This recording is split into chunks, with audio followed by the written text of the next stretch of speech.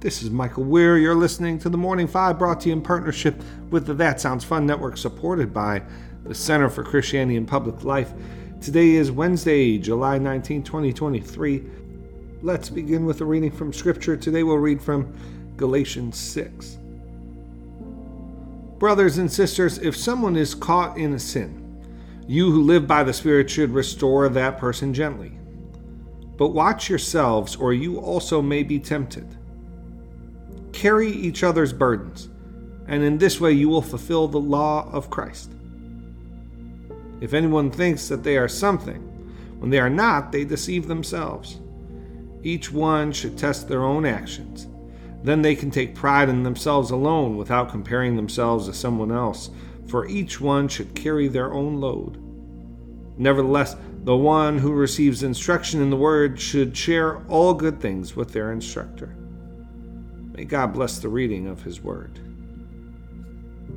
Well, friends, good to be with you on this Wednesday morning for the Morning Five. Let's get right to the news. First, former President Donald Trump has claimed that he received a second letter from Special Counsel Jack Smith, signaling that he may be indicted again. Just days after receiving his first letter, Trump was charged with his current criminal counts about mishandling classified documents. Because we don't know the contents of this letter, it's difficult to say what will come next. It does seem that the former president's legal troubles are piling up, to say the least. The second item, an American soldier who crossed into North Korea yesterday without clearance is being held by North Korean authorities. This soldier, identified as Private Travis King, was set to return home to Texas to face military discipline following his arrest on assault charges in South Korea. But rather than getting on the plane back, Private King left the airport and joined a tour of the Joint Security Area, which is the location that lies directly between North and South Korea. During the tour, Private King crossed into North Korea and was taken into custody by North Korean soldiers.